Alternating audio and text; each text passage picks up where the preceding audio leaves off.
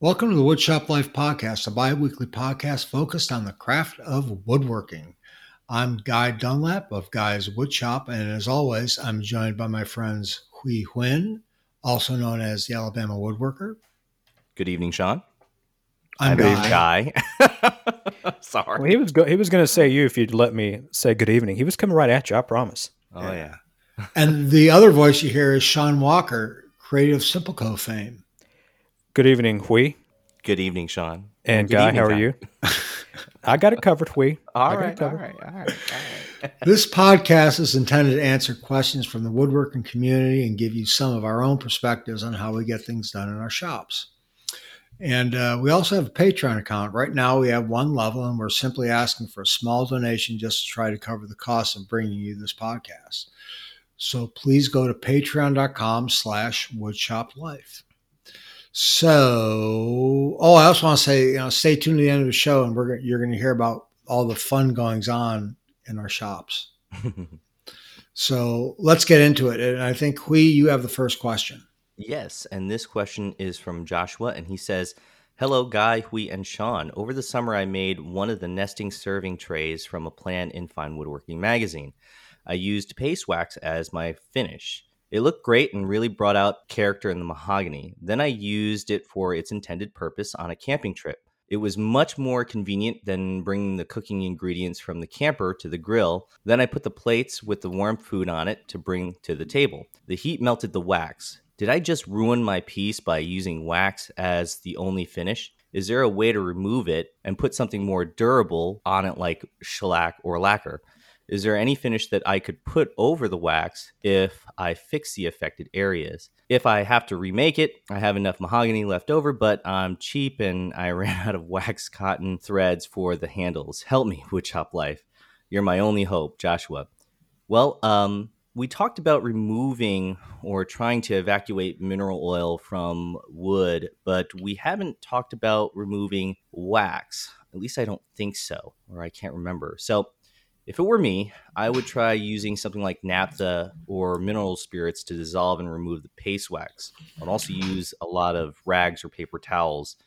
Otherwise, you will just be smearing it around, and you want to make sure to wipe the mineral spirits off rather than letting it dry on the surface, because then it just won't do anything. After that, I'd probably sand the surface to get the same level of sheen across the surface. And then from that, go on to applying whatever finish you want. But before I go to his next question, because he actually had two questions here, what about you guys? Is there a different method to get rid of wax that I don't know about, or No, would you do something? I'd follow the same exact recipe we said last episode for removing the mineral oil. Yeah. I mean, to the T. Remove the wax with mineral spirits, scuff sand it, shellac it, then put finish on it. Yeah. Okay. How about you, Guy? Well, he doesn't really say he doesn't state what kind of wood he's using. Mahogany, I think. It says mahogany in here? Yeah, I have enough mahogany left over, but I'm cheap and I ran out of wax cotton threads for the handles. Okay. Well, there's problem number one. It's mahogany. Mm-hmm. So it's actually a very open grain wood. Right. So the wax is going to get down into the pores of the wood. Mm-hmm. And even wiping it down with mineral spirits, I think you're going to have a hard time getting it out of the pores.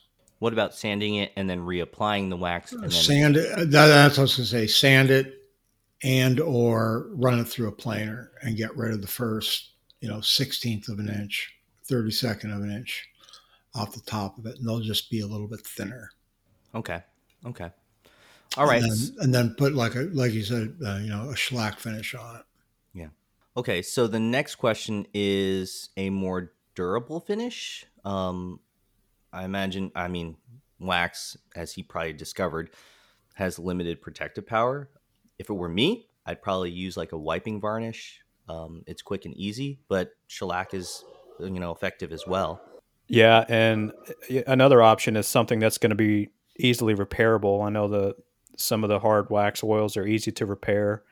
You could go that route and just know that you're going to have to, if you're putting hot stuff on there, potentially repair it, often throughout the year, depending on how much you use it. So you could go that route as well. Yeah. How about you, Guy? Would you go that route or maybe a different direction?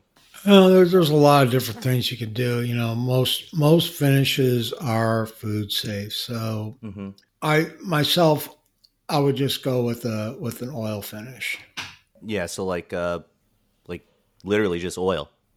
Yeah, either that or mineral oil or an Armor Seal or something like that. That's wiping varnish like Sean was talking about. Mm-hmm. Mm-hmm. You get away with that pretty easy. Yeah. I'd probably what I was saying was something like a hard wax oil that's easy to repair because you're going to be working with apparently heat, and I don't know how well. By hard wax, do you mean like Polyex or Yeah. Rubio?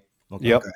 Just for how easy it is to repair, because apparently heat was the issue on this. So I imagine it's going to be using hot plates and putting warm stuff on it. So I don't know when it comes to durability with a varnish. I've never experienced it with hot items on top of it. Yeah, but wiping varnish isn't really that difficult to repair. I mean, other than sanding down the surface and then reapplying. Yeah.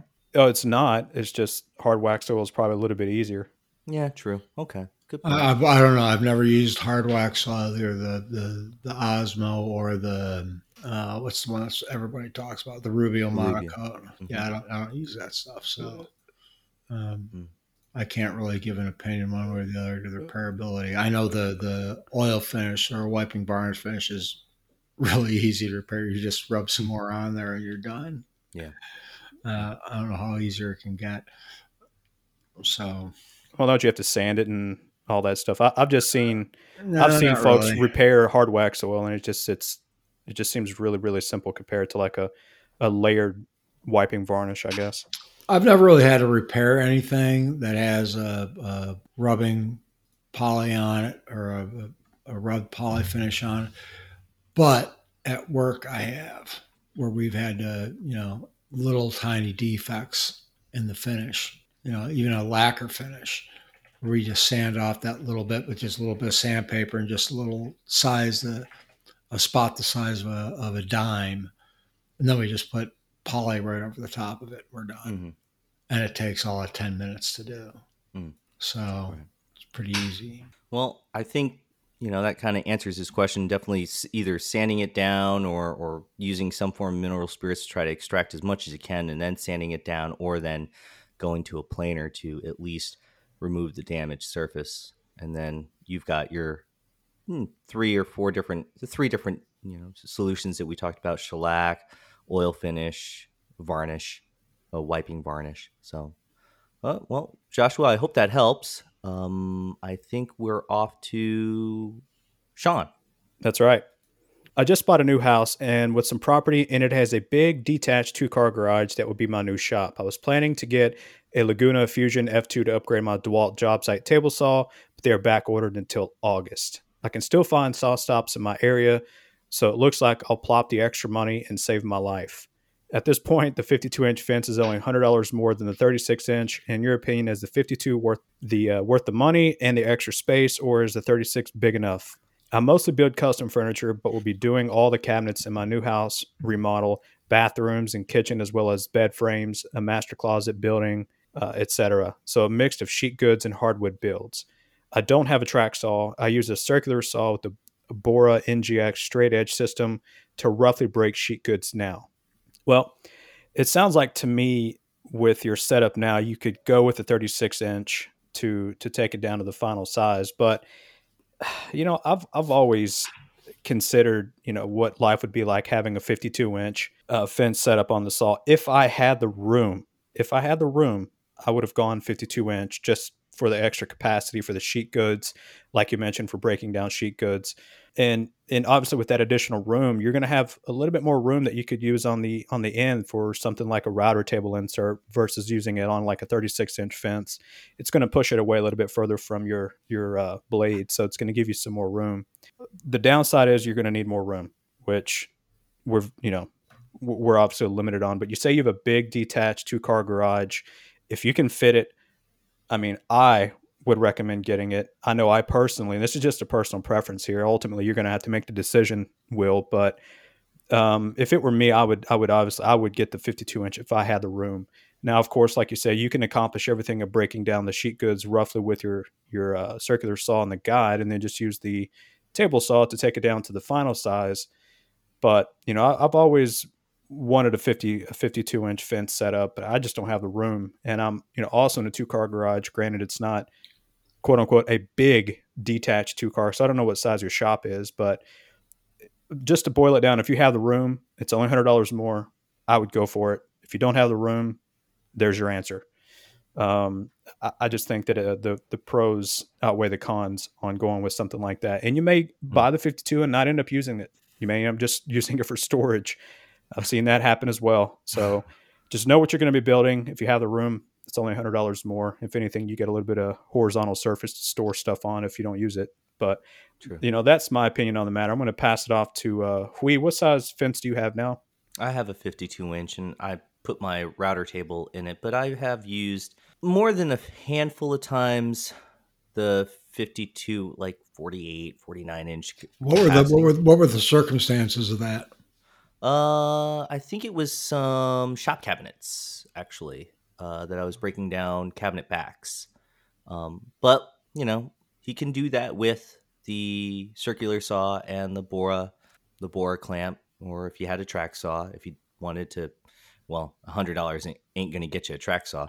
Yeah, I thought about too. I was like, yeah, $100 ain't going to get you. You can't buy a Festool track saw for $100. Not the last time I checked. You can get that small Grizzly crappy one for somewhat around $100. That's the first one I bought. It was terrible.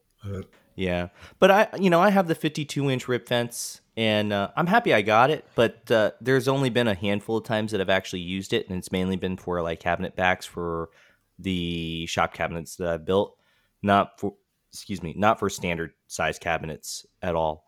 Guy, I believe you have a 36-inch fence. Is that right? 32. 32. Yeah. That's an Anchor 32-inch fence. Yeah, and my guess is that you have not wanted or needed more. I have never had anything larger than the 32-inch fence, and I've never needed nor wanted anything bigger. There's been a couple times where I'm like, oh, it'd be nice to have this. And it's like, okay, so that situation comes up once, maybe every 4 or 5 years. It's not worth it. I don't have the room for it. If I had unlimited room, hell, I'd have a slider with a 10-foot throw on it. Yeah. But I don't have the room. Right. So the 36-inch fence or 32-inch fence does absolutely everything I need the table saw fence to do. For me, it doesn't need to be anything bigger than that. Now, something if you're doing a ton of plywood, sure. I mean, that's all you're doing is plywood, and you have the room. I'd get the 52-inch, I wouldn't get, maybe not necessarily the saw stop, but get a 52-inch table saw and then put the saw stop slider attachment on it. Yeah, or some type of slider attachment. Yeah. If it's a saw stop, obviously. But that slider attachment can go on any saw. It doesn't have to be a saw stop. Right. You can get the much better, Powermatic saw. Right. And I think one thing to note is, right now he's talking about a detached, good size 2-car garage. Well, you'd be surprised at how fast that space fills up, and how nice it is to have open space to walk around, tools and things like that. So, well, believe me, I know how nice it would be, how fast that fills up. Yeah. But in your defense of having a 32-inch and the fact that you haven't really needed that much capacity, maybe a handful of times out of 4 years, I totally get it. Yeah, right, but to be fair, he's got a nice track saw set up too. That's true. Yeah. Oh, so the track saw is a nice thing, but you don't necessarily have to have a track saw either. You can use, for years, I used a door board with just a regular circ saw, and that worked actually pretty well. And I think that answers it. Ultimately, what it comes down to is if I had the room, I would go for it. That's just my opinion. But ultimately, no, I agree with that. Yeah, ultimately, you're going to have to know your shop set up and determine what's going to work out best for you, because we don't know what size your shop is and what other tools you have. So hope that helps, Will. And I'm going to pass it off to Guy. All right. So this question is from Julio, and it's kind of a long question. I might paraphrase a thing or two here and there, Julio, and I apologize. But I have a question about Festool sanders. I currently use a DeWalt 5-inch random orbit sander that works well enough. I have it hooked up to a shop vac that I run a standard filter and a HEPA filter at the same time. That's kind of interesting. This results in no dust coming out of the vacuum, and it gets most of the dust from sanding coming off the sander. I still have to wipe down my work after sanding, which I do not mind. He says he recently built a desk and had to sand vertical surface for the first time, and he was surprised at how much harder this was and how numb my hand was afterwards. Pretty miserable. Yeah, if you've ever used a sander on a vertical surface with a vac attached to it for any period of time, it's not fun. So he's saying he has a chance to upgrade to a Festool sander, and he has several different models looking for that he's looking at. One of them is the RO250, the RO2 or 125, I should say, RO125, and that's the Rotex sander. And what that is, it's actually a combination geared sander and a random orbit sander at the same time. Mm-hmm. And he's asking if that's going to vibrate more in random mode than the sander specifically designed for random orbit mode, like the ETS, which is a different model altogether. He's asking a couple questions about the finish of one versus the other. And he also says, I'm somewhat new to woodworking. I'm fortunate enough to have a well-outfitted shop. He's been working on smaller projects, boxes, and shoe racks and the like. He doesn't really strip or refinish furniture, so he maybe not have a need for the removal capabilities of the RO125, which is Rotex. Thanks, Julio. So, with all that being said, I have... Good. What's that? A lot of information, but good. He got a good context. Yeah. So I have an RO125, which is the Rotex, which is the geared sander. I also have an ETS 125, which is just the random orbit sander. The reason I went with the 125 is because the Rotex, the 125 is a 5-inch. They also make a 6-inch, the 150. The 150, which is a 6-inch. Thank you, Lee. Sorry. And I'm sorry, somebody keeps texting me. I need to shut my. Anyways, so I originally bought an RO125 because it was within my budget, and I went with the ETS 125 because I didn't want to have two different sizes of sandpaper. Right. If I had to do it over again, I'd get the 150s. Yeah. There are two completely different sanders, and I use the 120, the Rotex 125. I never use it in random orbit mode anymore since I got the ETS. Mm-hmm. So what I do with that one is if I have something that I really need to sand the crap out of, and I need to do any type of shaping with the sander, that's where the Rotex really comes in handy. If you're not going to do any of that stuff, and he said he's not going to do any, stripping or refinish furniture, look at the ETS-C 125 or 150. Now, those are the ETS-EC 125s and 250 or 150s, and those are the brushless models. And we have those at work. And they're wonderful sanders. The nice thing about that versus let's say the DeWalt sander. I know you said DeWalt sander might do a great job and everything, but we also had DeWalt sanders at one time. The problem with them is if you don't put enough pressure on them, the pads will not spin. They just kind of sit there. You know what I'm talking about? I mean, I understand what you're saying. I've never experienced that because I've never had a DeWalt sander. Well, any random orbit sander. Oh, okay. Yeah, like if you flip it upside down and try to sand something on top of it, you'll notice it just sits there and barely vibrates. It just sits there and vibrates. It doesn't spin. Depending on your sanding habits, can cause pigtails.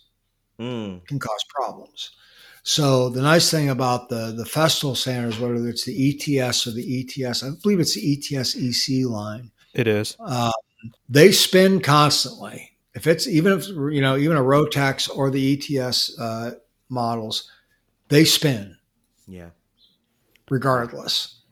So it's a much better sanding experience. But like I have an ETS 125, which I love because it is light. It's not a big, heavy sander. And when I have to do vertical surfaces, it's not a chore. Yeah. Like a Rotex, you hold that vertical for a while, you're going to be feeling it in about an hour. It's a little bit much. But, as far as, hurting your hand, just this last weekend, I did a bunch of sanding. I was out there for about 5 hours sanding some stuff. I put a glove on to help insulate my hand from the vibrations, and it helps quite a bit. So even with the Festool sanders? Even with the Festool sanders, I put a glove on. That's a good tip. I'll have to try that. What about you, Sean? Well, you have one of the. I'm sorry, but you have one of the brushless ones, don't you? Yep. I came from the DeWalt to the brushless ETS EC 125-3, and it was night and day. I came from the DeWalt that had terrible vibration. Connecting the shop vac to it was a chore because I didn't buy any of those third-party adapters, and it was right at the end Rockler came out with that kit that allows you to adapt the different size hoses, but I was using tape. The dust collection wasn't as good. You'll think yourself in 5 years from now when you switch from an aggressive sander, not aggressive, aggressive in the way that it vibrates your hands, because you're right. My hands would go numb after sanding, 2 or 3 big panels, and I would have to stop or switch hands. And it's just like going from that to the DeWalt, to the Festool, where you have better dust collection, just a better overall quality. And if you go to the CT vac, it's just part of the ecosystem. The dial to speed up and slow down the orbit. You may have the higher end DeWalt that has that, but I didn't. It's just night and day. Now between the two, I went with the ETS EC because I didn't need the RO. Yeah. I didn't need the aggressiveness that brings to the game.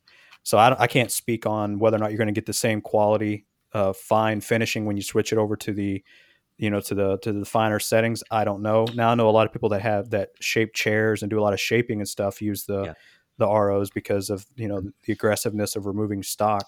But I didn't need those, and I've not yet needed one of those. So I went with the ETS EC, and it's my best investment as far as sanders is concerned.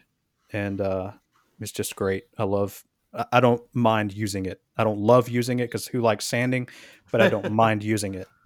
Yeah, I hear you. So I'm in the same boat as Guy. I have both the Rotex 125 and the ETS 125, the older brushed model. And I think if I were Julio, is his name? Is that correct? Julio. Yeah, I'd probably get the ETS 125 first. In the beginning, because he's saying he's somewhat of a beginner woodworker, I didn't do a lot of shaping.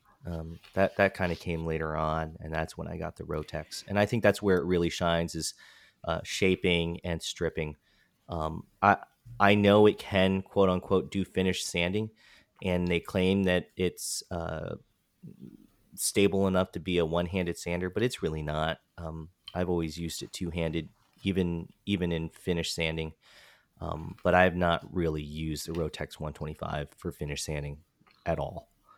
Very rarely. So that's about all I can add for that. All right.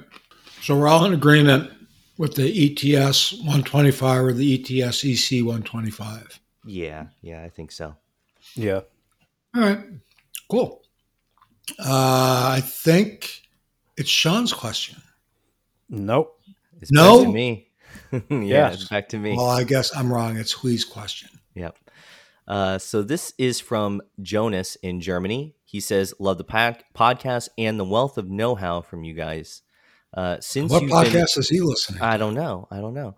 I've been trying to wrap my head around wood movement in general, and more specifically around keeping wood straight while still allowing for movement. I'm in the midst of building my workbench right now, and a couple of questions have come up. I know that wood moves mainly across its width. Is this still the case if you flip a bunch of boards 90 degrees and glue their face sides together, as is often done for workbench tops? Not sure if that would mean that the top now moves mainly in its thickness or width. Also, if I wanted to build my workbench more like an MFT but from solid wood, with aprons on all sides and less like a traditional workbench, what would I have to look out for regarding grain direction and wood movement? I guess the long sides aprons are not the problem, as they would be long grain, just like the top. What about the short aprons? Thanks and keep it up. All right, let's look at the first question, which is by flipping a bunch of boards 90 degrees and then gluing their faces together, does that change the direction of the wood movement? So let's say hypothetically you've got a bunch of common flat 2x8s that that you bought to build your workbench. Those boards are likely going to cup with seasonal changes based on the fact that they're flat sawn.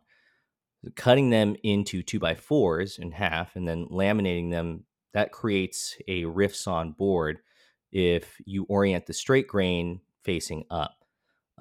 And since wood movement occurs radially, we've talked about this before in a tree, those rift sawn boards will likely see a majority of the wood movement in the diagonal direction, because that's the radial direction of which you're cutting the board. So by ripping and flipping, we talked about that, I believe, 2 podcasts ago, the top will still move a bit over the years, but you'll have a more stable material that's like less likely to cup.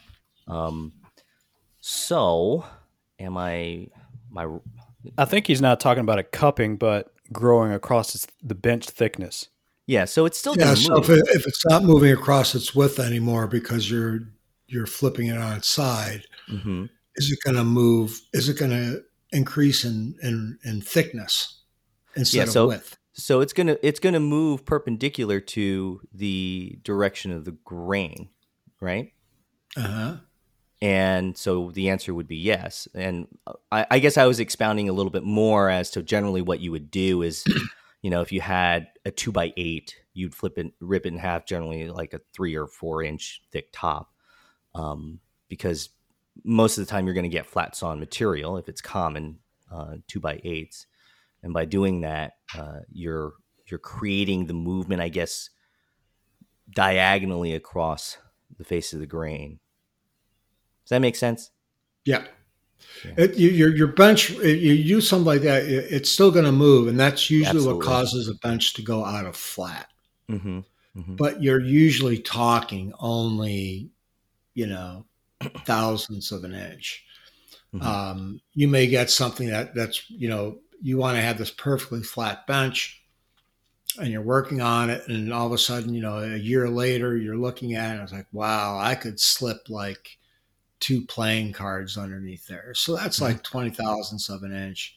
Mm-hmm. It's not a big deal. You just, plane it down, find where the high spots are, plane it down, or use a router jig, or whatever you want to use to flatten it out. That comes with the territory. Yep. Yeah, and typically the narrower the board, the less it's going to move, but you can't avoid it altogether. So if you have a 3-inch wide board that you're flipping on its edge and laminating, it's going to move, but not as much as if you had a 10-inch wide board. Yeah. It's going to move, not that much, easy to fix. Right. Nothing you can do to stop it. If you took that same square footage of lumber and instead of flipping it on its side in a vertical fashion and horizontal, and you'd have, let's say and at the end of it, you've got a tabletop that's 48 inches wide. Mm-hmm. It's going to move like a quarter of an inch over a year period. Yeah. But we're talking, like I said, a 16th of an inch or so, because it's only moving against it. And plus the glue helps hold it together. Right. There's a lot of glue surface holding that together. So Yeah. Yeah, I was more or less just trying to explain the common practice of taking that wider board and ripping it in half and flipping it Yeah, on I its dig side. it. I dig Yeah, Yeah, I just think you got really technical. You lost me for Well, a second. I'm not that it. smart, really? Lee. I was falling asleep. So Yeah, his you took it second. there. Sorry about that. So his sorry you guys fell fell asleep for a little bit there. I hope you enjoyed the nap. So his his second question is pertaining to a workbench that's more like an MFT top made from solid wood. The apron on the long side he's not so worried about, but what he's worried about is the apron on the short side. And so for that, I would say use some form. If you're bolting the apron down, use some form of washer, elongated washer, or elongated slotted holes to attach the apron on. And I think he would allow for some wood movement while still being able to secure the apron to the top. What do you think about that? Well, that makes perfect sense to me. Yeah, because I I think that's. attach a lot of very, very large tabletops Mhm, to bases. And just for sake of expediency, because we're a production shop, I use figure eights. yeah, And I put the figure eights only on the short ends of the table, right. or the ends of the table, not the long sides of the table. Hmm. And I did one today where, oh geez, it was a 8 foot long, 48 inch wide. So it was a 4x8, yeah, 4x8 top, Hmm. and eight. I put four on one side and four on the other side, Yeah. figure eights. That's going to give the top plenty of space to move side to side, and I don't have to worry about it. Yeah, yeah. For my workbench, I have the long and short aprons. I did elongated holes with bolts on the short aprons through the bottom to Mhm. connect the top. And then on the long side, it's just a straight hole right into the Nope, right in. No, nothing. It's not needed. I mean, nothing. Okay. Okay. yeah, it lays flat on there, and I got lag bolts, so they're not small screws. So I think I have two on each end on the short apron. It's kind of like what Guy said, just bigger bolts. Yeah. Yeah, So for your tabletops, your traditional furniture pieces, it's the same thing. You only put the figure eights on the short side, not on the long side at all. Oh no, I do it all the way around. Okay. Okay. Okay. I go Well, crazy. and guy, you only you go crazy, and guy, you only put it on the short ends. at work, yes, Okay. that's Gotcha. correct. As I said, I can attach a tabletop like that to a base in half an hour, Yeah. and Yeah. it doesn't take a lot of time to do, and it works fine. Right. Right. If I'm doing stuff at home, I use figure eights, but a little bit more sparingly. I like to use buttons quite a bit, Yeah. in which case I'll put buttons all the way around. Yeah. Yeah. But I'm talking about buttons for people that don't know. It's like I put a groove that goes all the way around the aprons, all the way Mhm. around the insides, and it's just a piece of wood it's like a Notch. rabbeted piece of wood, Yeah. Yeah. and the one end sticks in that groove, and then I drill the other end into the table, and it allows the wood to move without destroying the aprons and all the other work.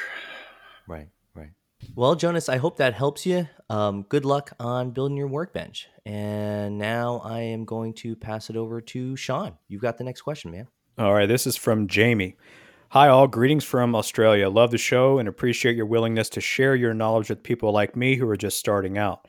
I have a question about router dust collection. I've recently built a router table and I'm looking at the dust collection. I have a router lift with a round body router installed, Australian brand called Sherwood. I am waiting for the port to come for the fence dust collection, but have a question for under table dust collection. What do you recommend here? I've seen something similar, or I've seen something from Milescraft called a Dust Router 1501 that has a router fence and router dust collection. Currently, the router is mounted on a router lift which technically will sit inside of a space covered by a door. Any advice welcome. So the Milescraft Dust Router 1501, great name, but I had to look it up because the name literally does not explain what it is. It's a terrible name, and it's just like a shroud, like the Festool bit that you stick in the base, a little round plastic shroud with a port on it that connects to your that connects to your vacuum. So it's just going to be around the bit to collect that. Yeah. The problem with that is it's only going to collect it right at the bit, and most likely what's going to happen is you're going to get some stuff that it's not going to catch. But in my opinion, it's not going to be the best solution. And you also mentioned that that the router currently is mounted on a lift, which is technically sitting inside of a space covered by a door. So it sounds like you've got that area enclosed. So what I would do is bypass the Milescraft Dust Router 1501 and then just stick a port on the bottom of your the container that it's in, the box that it's in, and collect it that way when it falls, or put it on the back side of the box that it's in and collect it that way. My router table is set up that it's in an enclosed area, and I have a port on the back. I wasn't able to get a port on the bottom, but I know that companies like Incra, they sell a really nice enclosure that goes over the router, has a port, I believe, on the bottom. Correct me if I'm wrong, Guy. It's on the bottom. I'm sorry? It's on the bottom. Yeah. And in my opinion, that, and I'm not tested very many of these setups, but in my opinion, that's the ultimate setup, is a box just big enough to surround the router, have a port on the bottom, and don't worry about collecting it up by the bit from the bottom side. Now your fence, obviously you're going to need a little port on the back of the fence to collect it, the 2.5-inch port. But you already have it enclosed. Stick a port on the bottom and collect it, or stick a port on the back. I would not worry about buying the Milescraft Dust Router 1501 because it's just going to collect it right at the bit. You're going to have a lot of overflow, in my opinion, that's going to spit it inside of the box. So stick a port on the bottom of the box and see if you can collect it that way. But that's my advice on that. And so Guy has the Incra box. What is your setup for your router table? Mine is encased in a cabinet that has a door on it and is sealed. So it has like a little bit of that closed cell foam around the edge. And I've got a 4-inch port going behind the cabinet into the chamber where the router is. And it works really, really well. Do you get any stuff that just collects up by the door? Yeah. But, I just go in there and, while the dust collector is running, I sweep some of it in because it's got corners in it, and so naturally the dust is going to accumulate in those corners. If there were, I could probably go in there and just round it off and put something to round those corners, and it wouldn't collect as often. But too much work. I'll just go in there and just push some of that dust into the port. Yeah. Now I think the Incra the bottom of that is all rounded, correct? Yes. Yeah, so it does a little bit better job. Yeah, I've had several router tables with dust collection. I used to have a router table. I used something very similar to the Milescraft 1501. Milescraft should be paying us because we've said their name so damn much during this podcast. But I had something very similar to that. I can't remember who made it. It was not that company I just mentioned. And it worked okay. Yeah. It wasn't very good. All I know is it was cheap. Mm-hmm. It didn't work like I hoped. So what I ended up doing was I just built a small pop plywood box, like you guys are talking about, around there. It wasn't very big. It was just enough to the router fit in with a 4-inch port that I hooked up to my dust collection, and it worked awesome. Yeah. And I had a Y in there for the fence, and it just worked great. Yeah. Then I upgraded to the Incra, full-on Incra stuff, and their dust collection system is nothing short of awesome. I've also had the Woodpecker. Now, Woodpecker makes a box that goes underneath the table. It's got a port on the back, not underneath, and it's a square box. Mm-hmm. And it works pretty good too. Right. But my favorite out of all that stuff that I've dealt with over the last 25 years of owning a router table, the Incra has been the best. And I believe you don't have to buy the whole table. You can just buy. Yeah, you just buy that. You just buy that box. Yeah, and it's not that expensive. It's only like $5,000. It's not. Probably to have it shipped over there, it would be. Well, yeah. Well, but I think it's about $100. Yeah. US. Okay. Well, You know, maybe it wasn't as cheap as I I thought. don't know. to set up even if Jamie, if you were to go with the Milescraft, you're going to have to somehow drill a hole in the back to get this in there and pipe to your dust collection. I mean, at that point, you might as well just save your money from the Milescraft and just Yeah. put a port on the back or at the bottom if you could and collect it and bypass that. He's got a box already. You really doesn't Yeah. need to put anything on there unless he wants, something a little bit fancier. But I bet No, he just has to drill a hole. Yeah. Yeah, but I bet going from, let's say he drills a hole in there and puts a port on it and hooks his dust collector up to it. I don't think he's going to see a difference between that and using the woodpecker or using the Incra that I mentioned before. No, they're all going to work equally well. Yeah. I don't know. I've not tried anything else. But what I'm saying is I was using those as a reference because he already has it in an enclosed space. Yeah, exactly. And that's what I'm saying. Just drill the hole, put the port in there, and use the box you have. Right. Yeah. And depending on the size of your box, hopefully it'll get a majority of it. But if not, just open the door up and blow it back toward the port and it'll get all the loose stuff out of there. Yep. Okay. Well, I'm going to pass it back off to Guy for his final question. Okay. This is from Brendan. And Brendan says, hello, I've been a fan of the podcast since the beginning, and I thought I'd finally submit a question. Well, thank you, Brendan. So I plan to make one of those bathtub trays for my soon-to-be wife. It will be made with 1-inch thick purple heart wood with various little slots and grooves and routed out sections to place a wine glass, hold a phone or a book, put a candle on, that sort of thing. Oh, nice. My question is that don't put any electronics on there, though. Don't suggest that. My question is, what would be the best finish for something like this? And that's always going to be used in a bathtub and be exposed to water every time it's used, even if it's only for short periods of time. I've basically only ever used typical stain and brush-on poly varnish for my projects, but I wouldn't mind using a satin oil finish for the look.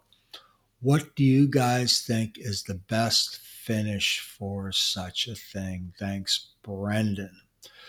Well, I'm not going to give a bunch of different things you can do. I'm just going to mention what I've used one time that worked really well for me. I built a water pond for my stones, my sharpening stones, out of cherry. And I had it for a couple of years. I just didn't have the room anymore, so I took it apart. And what I used for that was spar varnish, which is a varnish designed to be used outdoors. They put it on like doors and stuff like that. And I bought it in a rattle can, and it worked like really well. The water, and I mean, I had that thing for like a couple of years. I had water running through wooden parts. And it worked fine. The water never did any damage to it. Another thing you could do is make the tray out of a rot-resistant type of wood that you don't have to put any finish on, like a teak. But those are my two suggestions. What do you think, Sean? I'd make it out of plastic. And no, I like the spar. The spar urethane idea. It's just going to stink for a while. That stuff. I've used the what brand is it? What is it? Comes in a green can. Anyway, That's the Minwax. Yes, yeah. That's spar urethane, isn't it? I couldn't think of the brand. Yeah, I know what it's called, but I couldn't think of the brand. It's just it looks great or does a great job. Stinks, but I guess another idea is just a oil wax finish, like a some of the type of stuff that you put on a cutting board. Perhaps you could use a mineral oil with a little bit of beeswax and just touch it up when you think you need it. I don't have a lot of experience with projects like this. I was going to say spar urethane or something that's easy to touch up, like the mineral oil and beeswax type finish. So I'm not going to say anymore. I'm going to give Hui a little bit of room to answer because I've got so many other answers. So my father-in-law had a couple of teak boards that he put on top of one of his antique. He's got like one of these antique roof racks that he repurposed, and he used Watco teak oil, and he hasn't had to recoat that, and it's been on top of his truck for a long time. So maybe try that. I would say maybe give that, and I think that'll give a good like rich glow to whatever piece you're applying it to. You might like the look a little bit better on that one. So I know. There's a lot of people that talk about the. Oh, I just had it tip my tongue. I'm having a senior moment again. Mark Spagnuolo talks about Verithan or so Epiphanes. Yes. Epiphanes. Okay. Mark Spagnuolo, the wood whisperer, talks about Epiphanes all the time. I think Cremona's talked about it a little bit too. I've never used that stuff, but I've heard very good things about it. It's just really ungodly expensive. Yeah. So I know Sean hasn't used it. And I think What did you say? I wasn't listening. Expensive. Oh, yeah. Cheap. I think it dries a little. Sorry, I wasn't listening when you were talking. It's so the Minwax spar urethane or the Varathane spar urethane. When it dries, is it kind of plasticky? It doesn't fully cure and harden. It's flexible in that it doesn't. It expands and contracts along with whatever it's applied to, so that it doesn't crack and open up and yeah. Okay. No, it's not plasticky. Okay, gotcha. Yeah. It's not. It doesn't. Well, I mean, depends on how much you put on it. Sure. Yes. But like I said, I used it on that stone pond, and it worked. It worked really well. I was really surprised at how well it worked, because even the holders I was using for the stones that were held underneath the water, they were just pieces of walnut. Now that fit in this thing, and it worked, like I said, really well. I didn't spray, so you probably didn't think it was a plasticky because you had a nice thin finish, but I brushed it on, and it's just like any poly. The more you put on there, the more plasticky it's going to look. Yeah. Was your spray stuff, was that a Minwax product? Was that it was a Minwax. Minwax spar varnish. Okay, gotcha. They might call it spar urethane. I really don't know. Yeah, I don't it's remember. the same it was thing. A while ago.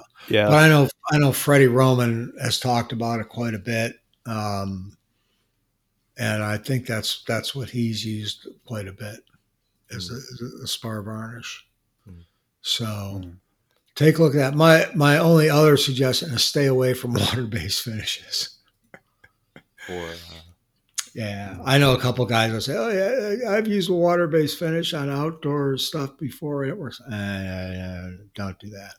Outdoor, perhaps, but it's gonna be in a bathtub. Yeah, just don't dip it in the bathtub.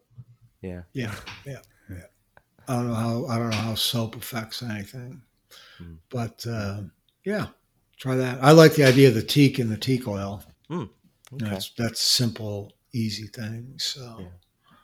Is that it? Are we done? Yep. That's our last question. All right. Well, I hope that helps. And so I guess it's time. The fun part of our show, we get to talk about what's going on in our shop. And I'm going to ask Hui first what he's got going on in his shop. As my dogs are barking like crazy in the background because somebody walked by our house. I just finished all the joinery on the base assembly for my round extension table. Finally got all that done, and I actually did all the shaping on it too. So I've got the finger joints. I've got a double finger joint on the bottom and a single finger joint on top. I also joined it together at the center using splines, and then I shaped it with simple tapers and a bevel along the top of the horizontal pieces of my base assembly. So that is all done. Next thing I've got to do is just sand it down and glue it up, and then do a little bit of pre-finishing, and then I get to work on the mechanism. Was that your old shop or your new shop? It's in my old shop. Yeah. So are you? It must be nice to have two mansions. Yeah, right. All that I don't know. Rocket scientist money. I wouldn't say our old house is a mansion. It's a very humble abode. But you've used the guy. I want to ask you this. Actually, this is maybe a seventh question for the show. You've used those Osborne equalizer slides before, yeah? Yep. Yeah, pretty easy to install overall. Yep. Okay. All I right. recommend them highly. Yeah. They were very easy to install. I had to do some weird engineering type things to get them to work because I was using it was a pedestal table, Right. Right. and I had to do some weird stuff. But once I figured it all out, man, they're nice, and the table still works really well. We just opened it up last week for. So I You know, think for that one, you used a solid piece of ash as the sub base for the equalizer slide. Am I correct on that? I believe it was ash. Yes. Would it be a bad thing to use like a white oak plywood or oak plywood, and would that be bad? I don't know. You'd have to run, calculations on that. No, seriously, come on. I have no idea. Oh, I okay. use solid wood just because I wanted the strength of the whole power, the strength of the screws. Gotcha. Yeah, to screw Um, in. Plywood holds screws well, but not as solid as regular wood. Yeah, no, I see that. Yep. Well, that's what I've got going on. Sean, what do you got going on, man? Not a whole lot. I'm probably not going to be doing any woodworking for about a month. I've got to do some stuff at my house. That's only going to I can only do on the weekends. So it's probably going to take me about a month before I'm able to get back out in the shop and do some stuff. Just some basic remodeling stuff, nothing too crazy. So that's on hold. I've still not even fixed the doors yet to get the final shots of the cabinet. That's how crazy busy I've been. Hopefully, after I get this stuff done, I'll be back out there making some stuff. So nothing going on here, Guy. Oh, my turn. No. Yeah. What do you got? I was on vacation last week, So that meant you got to so work in the shop. I got to work in my shop for probably about 4 or 5 hours a day. Because the other time I was spending playing with the dog or napping. And it was actually, I was off for 11 days and I call it the 11 days of pizza. So I ate pizza for one meal every day. Nice. I gained 4 pounds. I'm very proud of myself. That's But I started building my desk and I got almost as far as where I thought I would get, but I got all the legs cut up and all the joinery done, all the grooves for it. I also got all the panels veneered, and there were 7 panels total that had to be veneered. So I got all that done. what is it And, made out of? Is it cherry? Cherry. The legs are cherry. The frame of the whole piece is going to be cherry. The panels are 1/2-inch MDF with the flats on cherry over the top.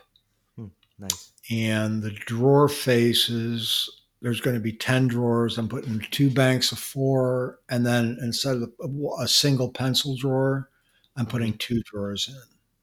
Instead of having one big long drawer, I'm going to have 2 smaller drawers. Nice. And then the top, I bought some, it's spectacular, some quilted babinga Ooh. for the top. And the drawer faces are going to be quilted maple. I bought some really stunning quilted maple.